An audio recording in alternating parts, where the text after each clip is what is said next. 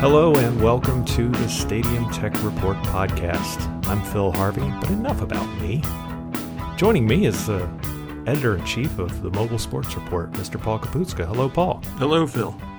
How are you today, sir? I'm feeling very well, thank you. Good. Better than Jordan Spieth, anyway. Yeah. Oh man, the meltdown. Don't of get the Masters. distracted. Don't get distracted. No, I know. It's just Yes. it pains me to talk about it, but we've got to talk about some big news in the world of stadium tech and mobile content and just general. Where's the media thing going anyway? So you may have already heard that Twitter and the NFL have signed a deal. The NFL has chosen Twitter to offer a live stream for free of all 10 Thursday night football games on the social media network. Now, it hasn't said specifically how exactly that's going to look or what's going to come in, how that's going to appear on Twitter, but we do know that this is a very valuable win. Bloomberg had previously reported that Verizon, Yahoo, and Amazon had all been in the bidding for the NFL streaming rights for these particular rights. Facebook was involved in the bidding as well, and they pulled out at the last minute. But this deal, even though the money amount was not officially announced, a lot of people speculated about it. It's not about money, is it, Paul? No, not at all. And what was interesting, was the choice of Twitter, because out of all those bidders or potential bidders that I think you mentioned, Twitter is a really interesting choice because it's probably the single one that doesn't jeopardize any of the existing broadcast deals. Mm-hmm. I think it's a it's a recognition in some ways that Twitter is already the second screen for a lot of live events. And, I think the Thursday night streaming is a perfect place to experiment with, a different kind of format, making it available on tablets, on phones, on desktops. It's a pretty interesting pick for a number of reasons, which we'll get into. Yeah, I mean, from a content point of view, the Thursday night games are always interesting for fans, but not always the premium game. They're not the Sunday afternoon games. No. And then it just drives home this thing about video traffic on phones. I mean, this is really real stuff. And just one of the things that the last time I talked to AT&T, they were saying that between 2007 and 2015, the data traffic on their wireless network grew 150,000%. Just that's all video. 60% of the data traffic on their network, on their total network, wired and wireless, in 2015 was all video. So it just drives home this idea that video traffic on mobile networks is skyrocketing. It's not slowing down. It's only going to get bigger. On Facebook, interestingly, they serve up on average, and this is just, this is, by the time I read this is old information, but they serve up something like 4 billion video views a day. No, that's just amazing. And 75% of those are happening on mobile devices. And that's the reason I bring it up, because it tilted toward mobile in, so much more quickly than we thought, and it went all the way there. And that's why I think that this is an interesting deal for the NFL, because it's a new revenue stream for them, really. I mean, it's like you said, it's kind of found money. It's not really something that jeopardizes the broadcast rights. And, Twitter is an interesting social network in that it's already open. If you know real football fans, it's already open somewhere in the house when somebody's watching the game. No, for sure. Yeah. They're watching that commentary, running by. They're watching what the team is posting. They're watching injury reports and, people who are at the stadium and things like that. And that's where this kind of gets into the stadium experience. And, we talked about the data side, but right. How do you see this affecting stadiums, and how do you see it affecting the NFL teams as they're looking at their own media properties and their own apps?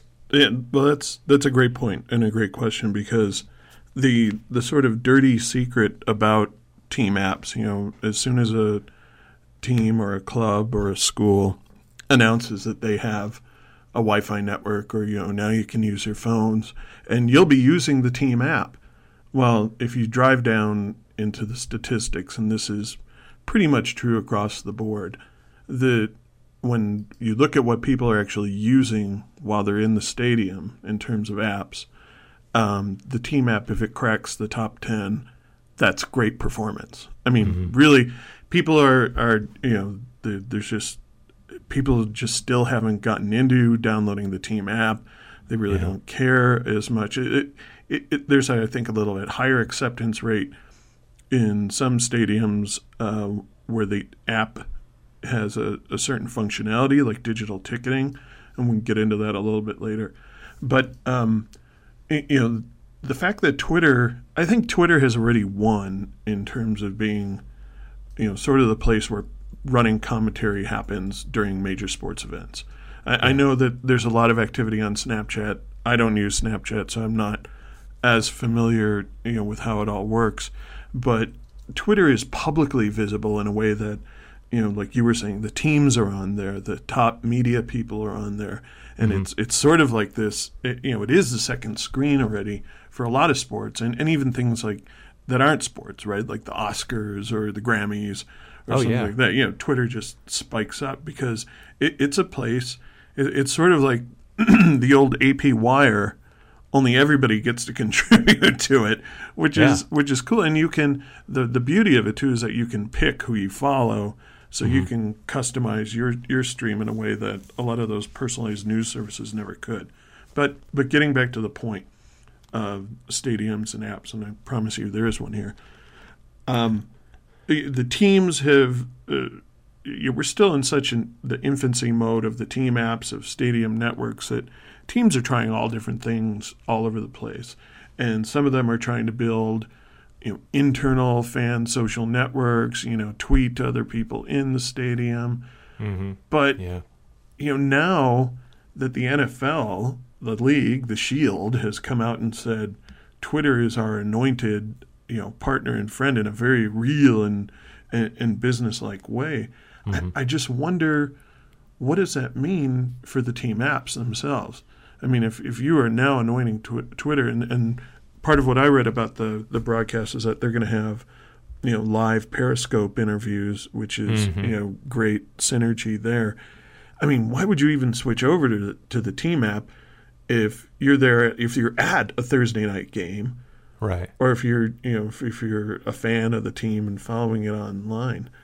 I wonder if this is, the sort of stake in the ground where teams are going to have to go, maybe we need to consider a different direction for our team app. Yeah, that's an interesting point. Was it Venue Next? Last week they had announced that it had won that it had its third NFL client, the Minnesota Vikings, for the U.S. Bank Stadium. Yes. And that's a win because the Vikings were using Yinscam to build their team app. Yeah, and Yinscam, for those of you who are not familiar with Yinscam, they're far and away the leader in the industry of team apps and stadium apps. But they're, I think, what may cause them competitive issues is that their entire architecture is built around content.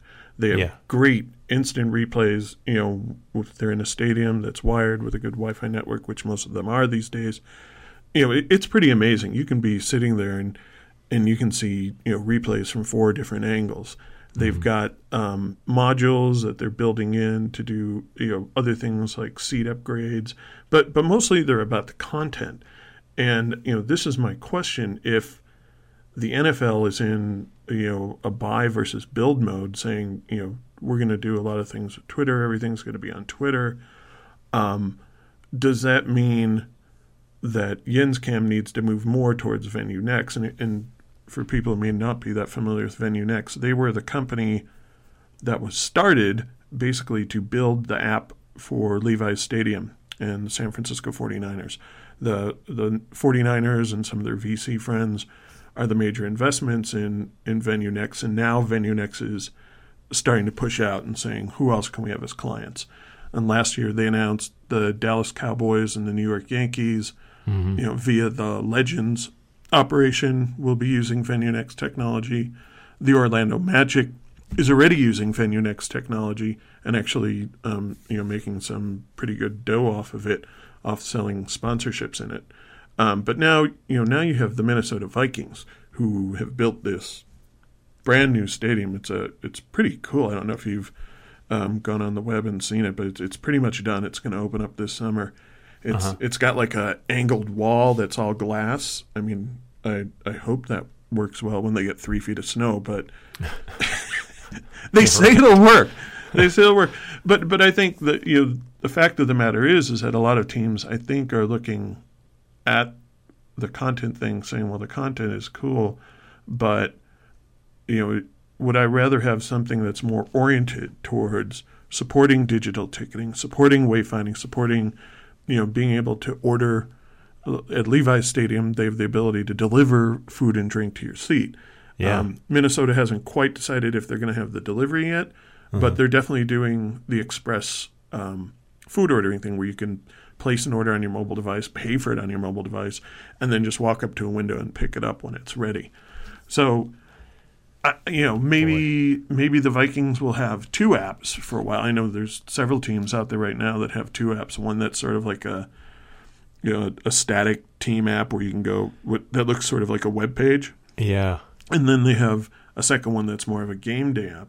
So maybe you have the YinzCam app, which focuses on content, and then you have a VenueNext app, which focuses on interaction and services. But I think in the long run, you'll want to gravitate towards the one, just so you have some kind of a chance of the fans downloading it after they're done posting on Facebook and and Twitter and Snapchatting and everything else. So, to me, that's the heart of this Twitter thing. It's like, where are we going with, people clearly want to use and want to use live video and watch live video and send live video from their mobile devices, as you pointed out quite clearly.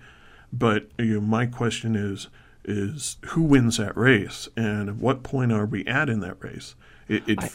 Go ahead, yeah.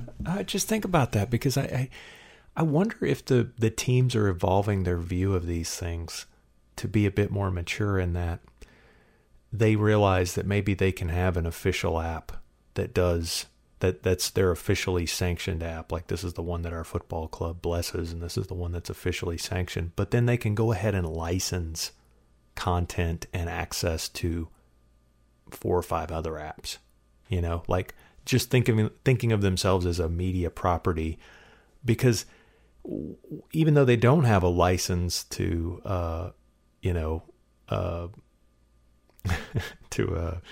what do you call it? Facebook or Twitter or something like that, right, on a team by team basis, they still play on those platforms as well, even though they're not making money, because they recognize that that's where the audience is. Right. And so I do kind of see this as like, maybe this is like when the newspapers first hit the web with, Don Rambert, and the media sort of was trying to figure out what to do with the web, and all here's our front page online. Right. And it was so weird, because instead of using the natural interactivity and the natural advantages that the web afforded, they just put like a print looking version of right, their newspaper in digital form, and it was so boring. Yeah. And I think that's kind of where we are with the Stadium app, and maybe even, to some degree, the team apps and things like that. I think a lot of these, the good news about somebody like Twitter getting in the mix is that Twitter's not a football club and Twitter's not a stadium, and they will try things that these guys haven't thought of yet. And they're not a broadcaster either. Yeah. right? That to me is the most exciting part, because they know they're not a broadcaster, and yet they harness more live video than, probably a lot of, third-rate news agencies. And they're probably getting really, really good at figuring out what's the best push versus pull that they can do in live video. Yeah, how do you make it look, right? Where's the Twitter feed going to be on the screen? Because there'll be one. Yeah. There has to be that steady drumbeat of commentary. So I guess to sort of bring it all the way around, this is about, this NFL deal with Twitter and the evolution of the Stadium app itself and the Stadium network to support the app. This is we're all in the middle of a platform change here. This is stuff that's coming online, that's reshaping the way that we thought, that we interact with the games and the sports that we love. And so now my challenge to you, Paul Kapuska, is you have to tell us a story to wrap up the podcast about some platform change or something that changed from the old to the new. Curiously enough, I have just a story like that. Well, all right then. And for those of you who don't know, in the old days, I was a sports writer. I worked for a paper, the Boulder Daily Camera, which still sort of exists, not in the grand form it used to be. But I was on the sports staff at the Boulder Daily Camera. And, we used to stay up late at night to get all the, I remember, one of the big challenges was we used to stay up late to get all the West Coast box scores in. Oh, yes. Yeah, we prided ourselves on being able to do this because we had later deadlines than the Denver papers. Our main competition was the Rocky Mountain News and the Denver Post. Mm-hmm. And so we prided ourselves on, when you pick up that paper in the morning, you're not going to see that missing box score saying game was running too late. We had to get to bed. So we would stay up really late and watch the AP wire for the scores because this was in my lifetime as an adult, but it seems hard to believe now that it could be late at night and you would have no way of knowing what the score was of a game going on, outside of your local broadcaster. You just had no way. The AP wire was something like, $6,000 to $8,000 a month and the only people who could subscribe to it were newspapers. So you couldn't get this information at home. So that morning paper was really important. That was when people, picked it up off the doorstep, came in and said, I'm going to find out what happened yesterday. So we're sitting there in the office at the Daily Camera, me and my boss, sports editor Dan Creedon, legendary figure, not just in Boulder, but in the sports newspaper world. I mean, he had people on his staff who included Rick Riley and Ed Werder, who went through his training. And I don't know what happened to me, but I've heard of those guys. Yeah. So we're sitting there between deadlines because we had two editions. We had an edition that went out to the east part of the county, and then we had the Boulder City edition. And so we're sitting in between editions, waiting for the second press run, and we're watching SportsCenter on the TV. Fairly new thing, Keith and Dan. Yeah. This is 1985, and we're watching them roll through all the scores, and they're getting them as fast or faster than we are, watching the AP wire. And we're just sitting there watching this, and my boss just looks over at me and he goes, Caps, these guys are going to put us out of business. That was it. It didn't really sink into me until years later. It was people aren't going to want to. They're not going to care in the morning. All those inches we used up. I mean, 15 different box scores for basketball, right? And then you have to run the little. All you have room for is the one sentence AP lead to go with it. How does that compete with video of guys dunking and the immediate score? They just had that all, and it was just so it was no surprise in a lot of ways that newspapers crumbled in their influence the way they did. So now I wonder, you see similar things happening, right? SportsCenter has been disintermediated. That's the Yeah, word. that is a word. Disintermediated the same way. Yeah. Because now you don't even want to sit there. I mean, I used to love the half hour of SportsCenter because you knew at some point they were going to get to your team. And Right. a half hour was great. You didn't have to sit through the weather and dumb local news. It was just all sports. Yeah. But now you don't want to wait. You don't want to sit through the commercials. It's like I can go to, the Chicago Bulls website. And if I can't watch the game live, I can usually see the stats live. I mean, Yeah. right? So Or the NBA putting out amazing on its YouTube channel, putting out amazing video clips. I mean, seconds after a game's over. seconds after, and there's lots of them. It's not just the one or two that the ESPNs get to show. So, I wrote several years ago, and you can go look this up on Mobile Sports Report, when Twitter was really coming of age and really becoming this second screen. I said, is it possible that Twitter could kill ESPN? And Wow. back then, it was just kind of it was a headline grasping for attention. But No, I don't think it's so much of a stretch right now. I think you lived through it once before, and you know what these things look like. Yeah. You know what happens when exclusivity goes away, when that last little bit of information comes from a different source, and suddenly you have to prove your value to an audience all over again. Right. That's where we're at. That is.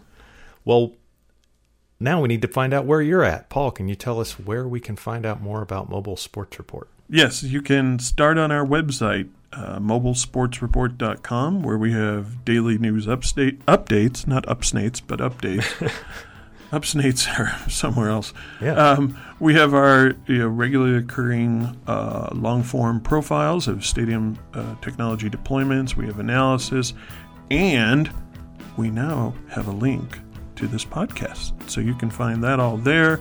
You can sign up for our weekly newsletter. If you go to the website, there's a sign-up box up in the upper right-hand corner, cleverly positioned there so you see it first. And you can also download one of our quarterly reports. The latest one we have out is all about, it has a feature on Wi-Fi, on being installed underneath seats. It has a recap of the Wi-Fi at Super Bowl 50. It's a great profile by writer Terry Sweeney on the whole digital strategy taking place at the University of Wisconsin. So please come by mobilesportsreport.com and check it all out. Fantastical. And if you happen to be on that thing they call Twitter, I'm at FuturePhil on Twitter. And for Paul Kapuska and the Mobile Sports Report, I'm Phil Harvey. Thanks for listening.